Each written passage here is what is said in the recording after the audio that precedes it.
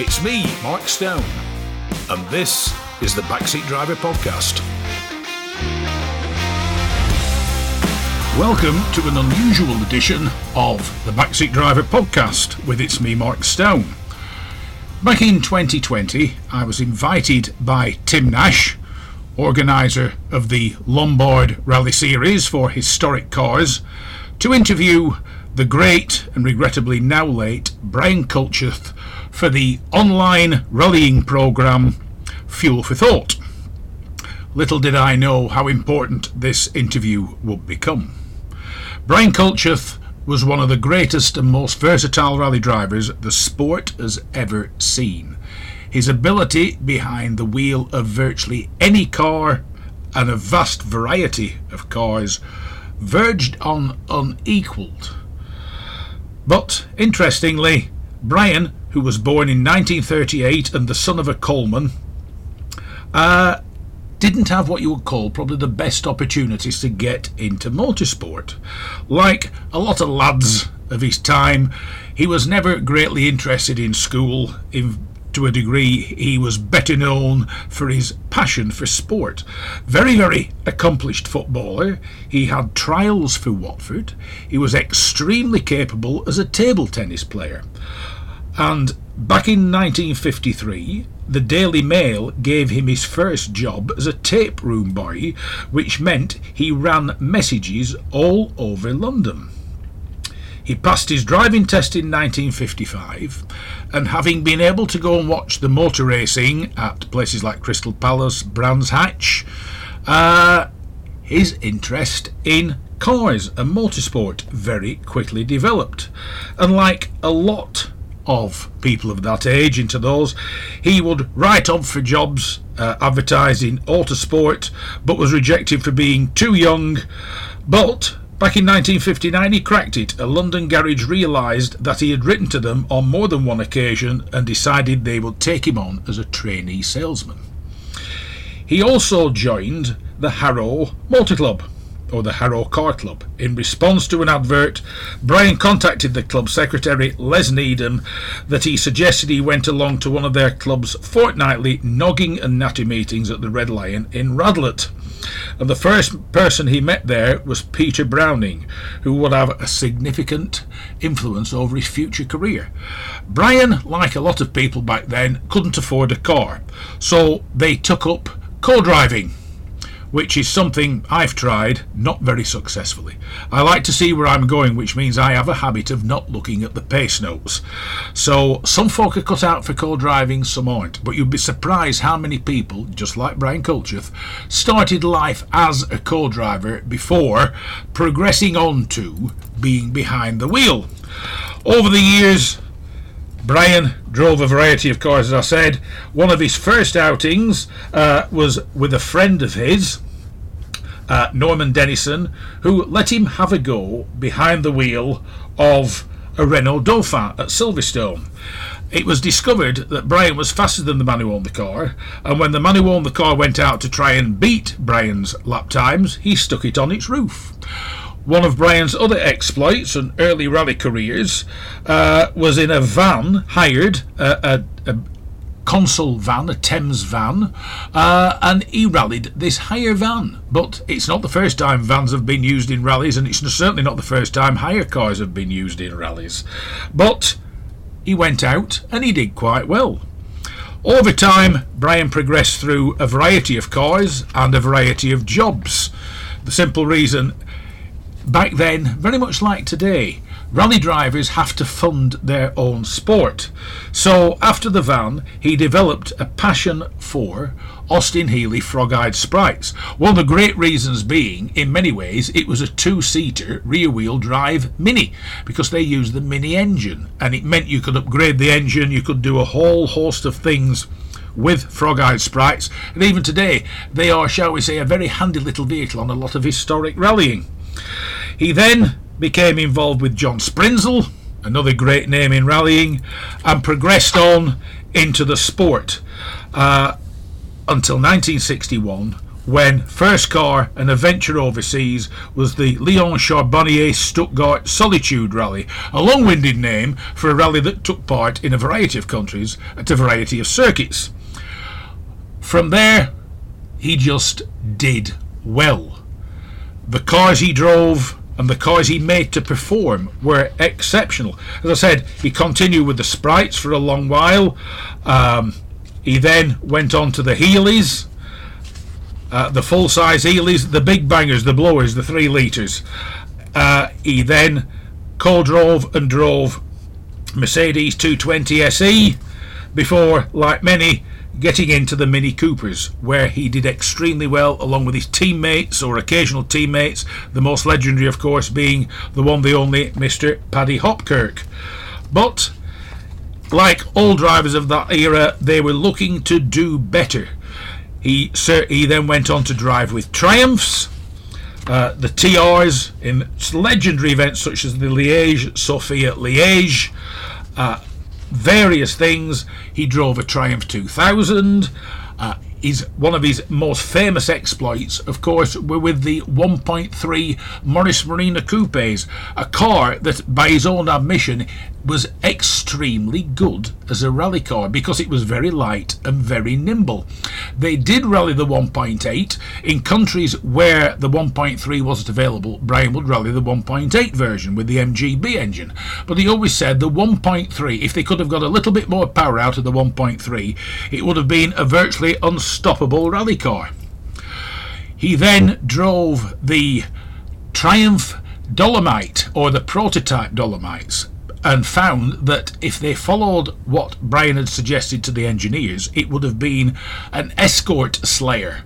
But like most things involving British Leyland or BMC, it never came to fruition because at times they couldn't work out what was the point of rallying. His other famous exploits, of course, were in the Triumph 2000s and the Triumph 2000 PIs. He just did staggeringly well in variety of cars, and to watch him on some of the online films of him driving the TR7 V8 around Corsica is an absolute education. An absolutely brilliant man in every respect. But the most famous rally he is known for, and he came second once again in a Triumph 2000, was the World Cup Rally, the Wembley to Mexico City in 1970. This was an absolutely unbelievable event. It was then regarded as the hardest rally that anybody could have put together. It crossed vast tracts of Europe before heading over to South America and once again, it just was relentless. 16,000 miles in total was the rally, and they had to cover this mileage between April 19th and May 27th. Not many cars finished the event, though plenty took part, and the start in Wembley was an absolute monumental affair. But Brian finished second. He still regarded it as the best rally he'd ever driven in, and he drove all over the world: England, Europe, Australia, Africa, North America, South America, Canada. Brian had an absolutely global career, and when he wasn't rallying, one of the things he did after each event, he would fill in a detailed report on the car and let the manufacturer, the team, know exactly how the car had performed, how the tyres had performed, how the oil had performed. Did the gearbox need altering? Did it need different ratios? Did the rear diff need different ratios?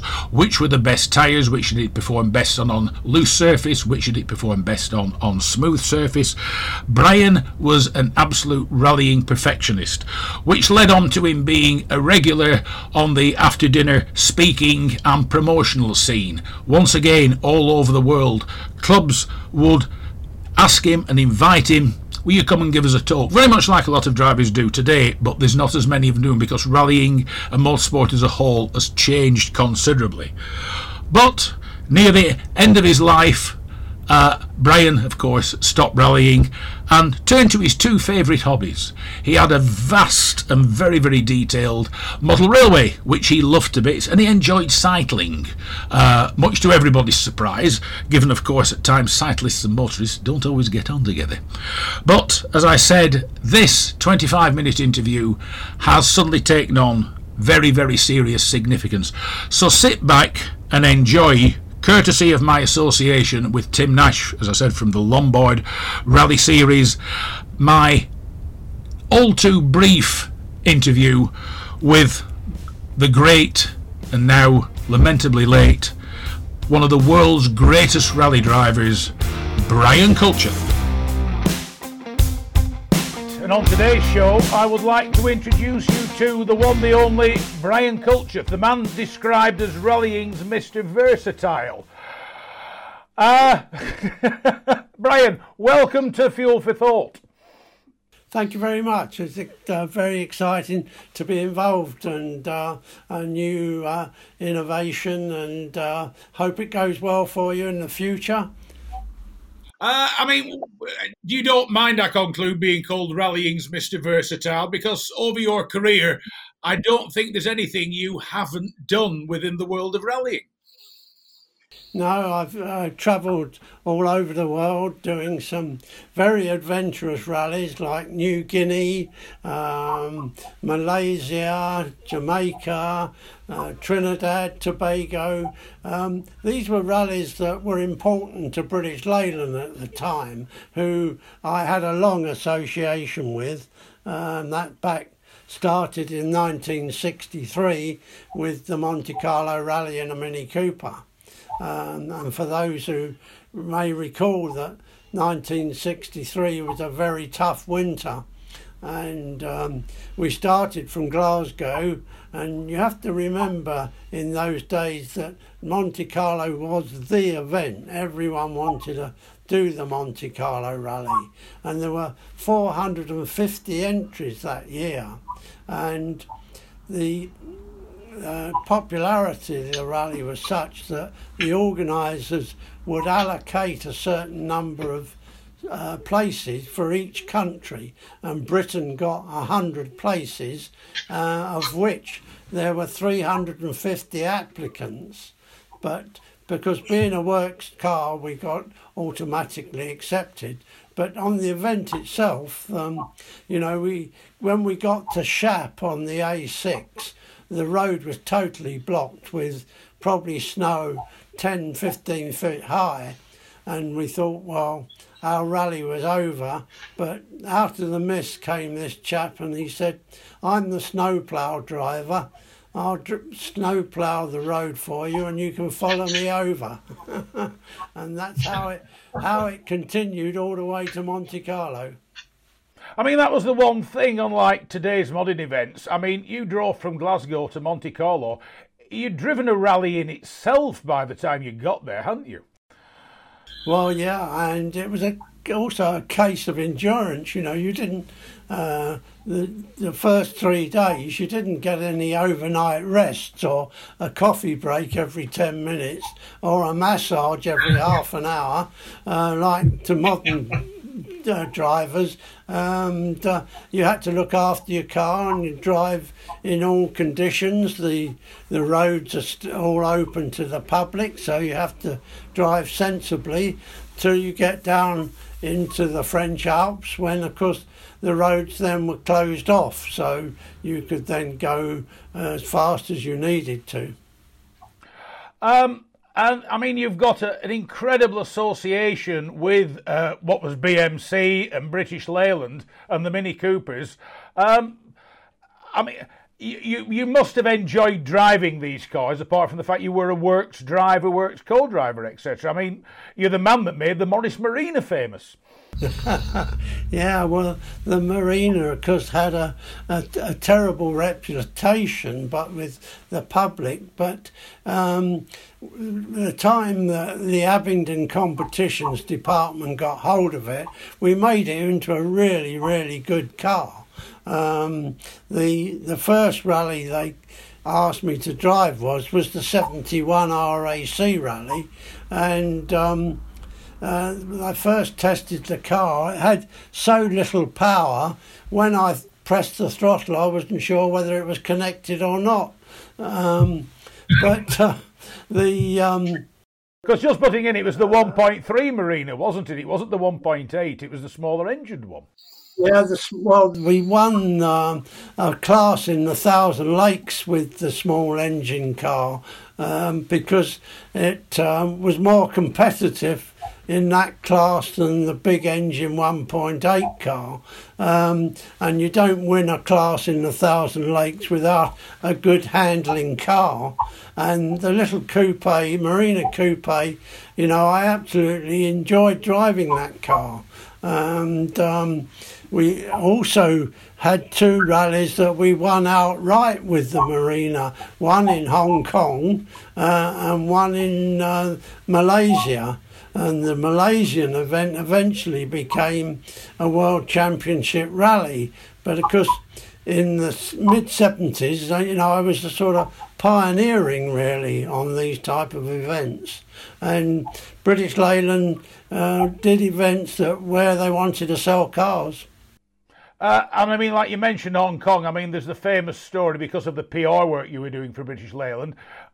You had to drive Tom Jones around in a pair of trousers so tight that poor Tom couldn't sit down. That's right. Yeah, we had the luxury of that year doing quite a lot of rallies with long distance flights to Hong Kong, for instance, and so we were able to fly first class.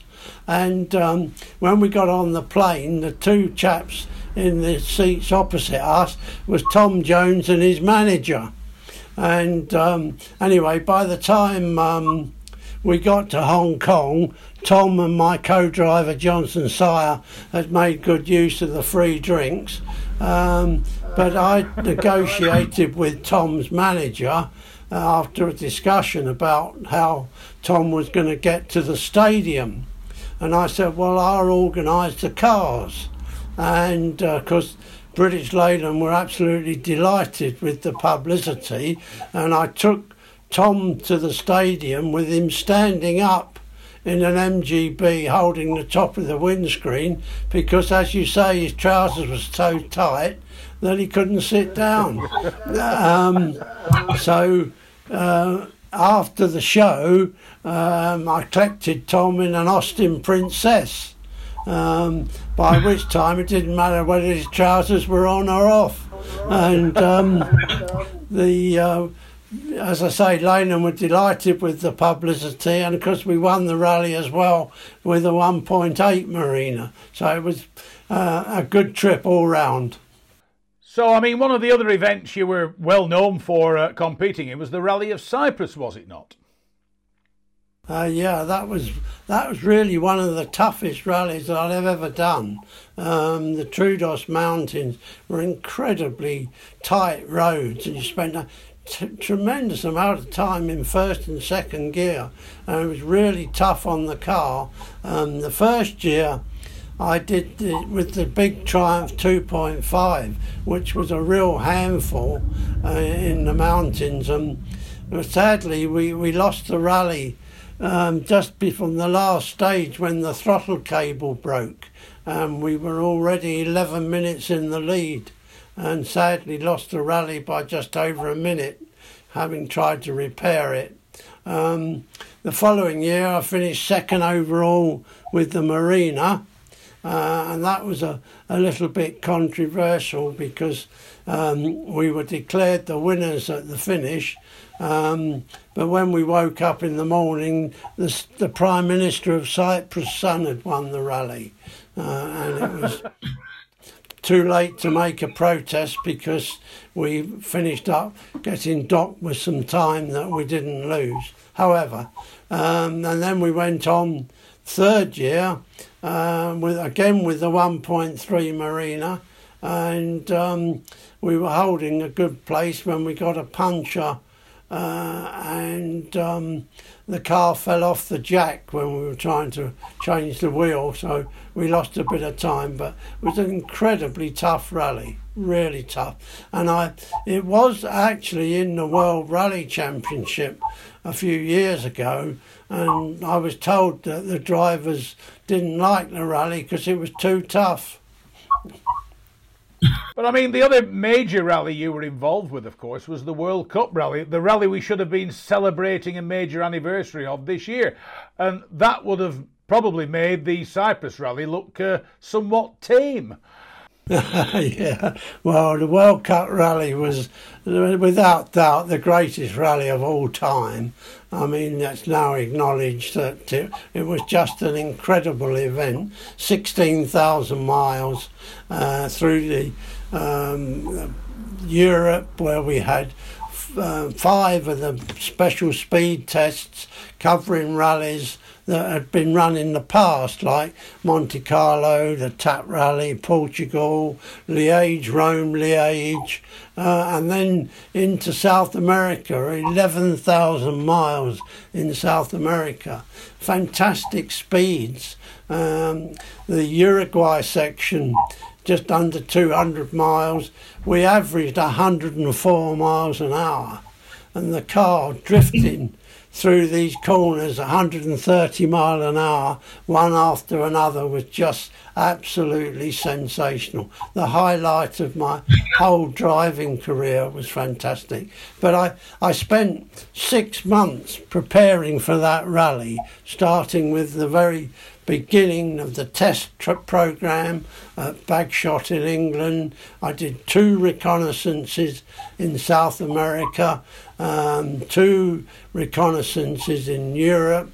So I'd already covered 30,000 miles before the rally started. But it was just amazing. And you had sections, the section from Santiago in Chile to La Paz in Bolivia was 57 hours non-stop, all at altitude. In that time, you had to cover 1,000 road miles and 1,000 special stage miles. The pace was so strong that I drove for the first 41 hours without a break, other than refuelling. And when we got to the end of the big 500-mile special stage, we were only 6 miles from our service crew at the finish, and the mechanics had to carry me out of the car. I was so exhausted. And then I managed to get 3 hours sleep before we carried on for another 16 hours. I mean, the other thing, look, it's like looking at the footage that's running alongside us while we're talking. These cars, okay, they've got the roll cages and they'll have the improved suspension, etc. But I mean, they were ostensibly showroom cars. That was the Marina having the puncture changed. But these were ostensibly showroom cars. You can see there that it's very dusty and very, very twisty, narrow roads. You can see there me changing the puncture. Very lost us 3rd place, that did. But we finished 6th anyway. But the other thing on these major events, you couldn't change the components like they do on the modern rally cars. I mean, the car had to finish under its own steam with as little attention as was possible. Well, yeah, and also there wasn't the time. Rallies like the Alpine Rally and that, they only gave you 15 minutes lateness. So if you were over 15 minutes later at control, you were out. And there were some events you were penalised if you changed the back axle or the gearbox. And in the case of London, Mexico, 16,000 miles, you weren't allowed to change the axle or the gearbox. And if you did, you were out of the rally. So, I mean, what did you do to try and ensure these cars survived till the end? Did you adopt a slightly different style? I know you said at times you'd only 15 minutes lateness, but what did you do to try and keep the car going? Well, the thing was that as you moved into the 70s, from the 60s, where cars were more fragile and you had to nurse the cars to finish a rally with equally trying to go as fast as possible to win it.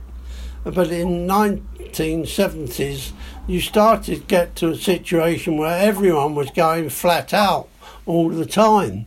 And in the case of London, Mexico, we had three works triumphs. Paddy Hopkirk and Andrew Cowan were my teammates, and there was also a fourth car from Evan Green in Australia. So these were really tough cars, but they weren't as fast as the Escorts, and there was 8 works Escorts. So it was quite a battle to try and keep the car in one piece and go fast enough to try and win the rally.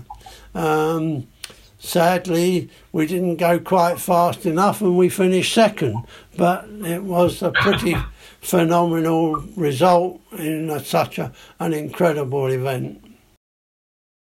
I mean, after you'd finished that, were you given any time off by the works team? Or was it a case of, right, next event, off you go? Well, 4 days after I got back from Mexico, I started the Scottish Rally and won it with another 2.5. And then I might have had a couple of days off. But when you've been driving like Mexico, it's very hard to go to sleep because you're in bed and there's noises going round you all the time, gear changes, stones crashing under the bottom of the car. It's a pretty phenomenal experience. Now, I mean, the other thing is, returning to famous people, you also enjoyed the pleasure of dinner with Elizabeth Taylor. I mean, did Richard Burton have anything to say, or was he around at that time? Well, luckily she was between husbands at the time. I thought I might be in with a chance, but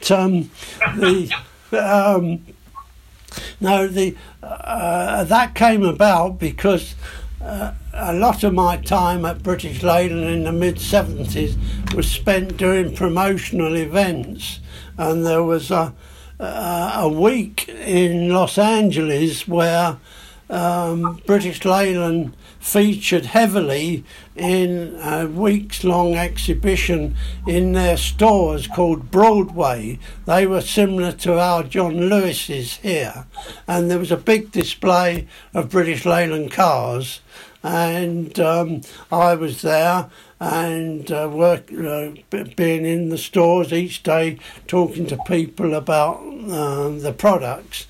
And at the end of the week, the chairman of the stores gave a very exclusive dinner party for 25 people involved, and there was people like Peter Sellers,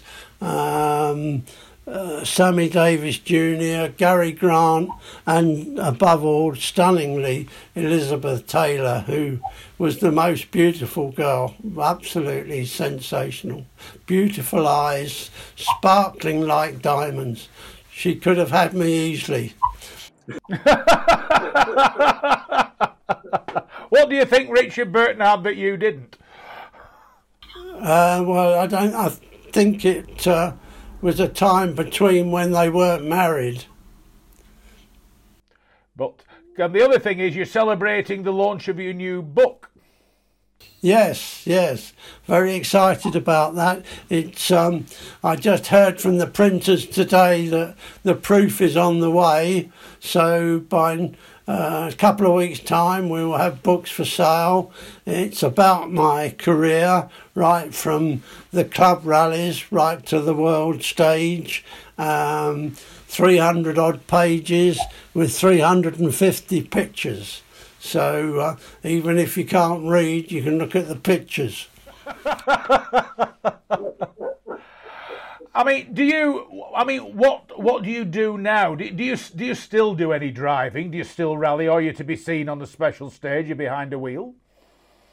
No, not anymore. I did a few things like Goodwood Festival of Speed, and I drove the course opening car for Tim Nash in his Lombard rally, which was, just a bit of fun. But I don't do any. I haven't done any of the classic rallies that have run very popular now. But I did actually the very first one of the classic rallies, which was the Golden 50 RAC rally. And that came about by Paddy Hopkirk ringing me one day and saying, how about us doing this Golden 50 rally together? And I said, well, yeah, that sounds like a good idea. At that time, I was teaching at the Silverstone Rally School, so I was still a bit in touch. But Paddy hadn't done anything for ages, so Leyland agreed to prepare a Mini Cooper for us, and Paddy did all the races, and I did all the special stages, and we won it. So that was very satisfying. That was 1982, and then the classic rally scene grew after that enormously, and I think goes back to what you were saying earlier, Mark, about people identifying with the product. People could go and buy the same Mini Cooper that I was rallying, or they could buy the same Triumph Dolomite Sprint, and they looked quite similar to the car that they had themselves. And of all the cars you've driven, which is the rally car that stands out for you the most? Which did you truly enjoy driving? The Triumph 2.5 that I won the Scottish Rally with was just fabulous. It was the most powerful Triumph that came out of Abingdon. It handled superbly, had a special set of gear ratios which suited the Forest's rallies in Britain. And bear in mind, in those days you weren't allowed to practice the Forest rallies. You had to drive what you saw, and that was the first car that I genuinely did over 100 miles an hour in the Forest a number of times, and that was a sensationally beautiful car. And from the sounds of it, you drove the car at over 100 miles an hour on stages that you possibly hadn't seen. That's right. Yeah, you drove exactly what you saw. So it was pretty exciting stuff, and you had to be slightly balmy as well. but I also I finished my career with a car that I thoroughly enjoyed as well, and that was the Opel Kadett, which after my 14 years at British Leyland, I finished up at Opel for a couple of years, which was managed by my good friend, the late John Hanley, and he asked me to join the Opel team, where I had an Opel Kadett, which was nicknamed Little Magic, and I won all 7 rounds of the British Open Group 1 Championship. And it was interesting that after driving for 14 years at Leyland, I never won a championship, but I went to Opel and 1 year I won a championship. I think it says something about reliability, I think. Yeah. I mean, do you miss it? Would you do it again if you got somebody? If Tim offered you the chance, would you go and do it again, or have you decided to hang your driving gloves up? Not now, no. I feel whatever you do in these things, there's an element of risk, and I'm past doing risk. in other words, you've got a bad case of common sense. Yeah, sadly, yeah. I now spend my time cycling. Cycling? Yes. So you'll ride down the road and now criticise and moan about all the motorists now, won't you? Yeah, absolutely. Brian, it's been an absolute pleasure having you on. Thank you very much for joining me, and thanks very much for, as I said, coming on, joining myself and Tim. It's been a pleasure, and all being well, whatever the state of the historic rallying this year is, the Lombard Rally Bath will be on, and it will be rather nice to see you there and have a chat with you face to face. Well, Tim said that I'm always welcome to drive the course car, so if it happens, you can rest assured I shall be there.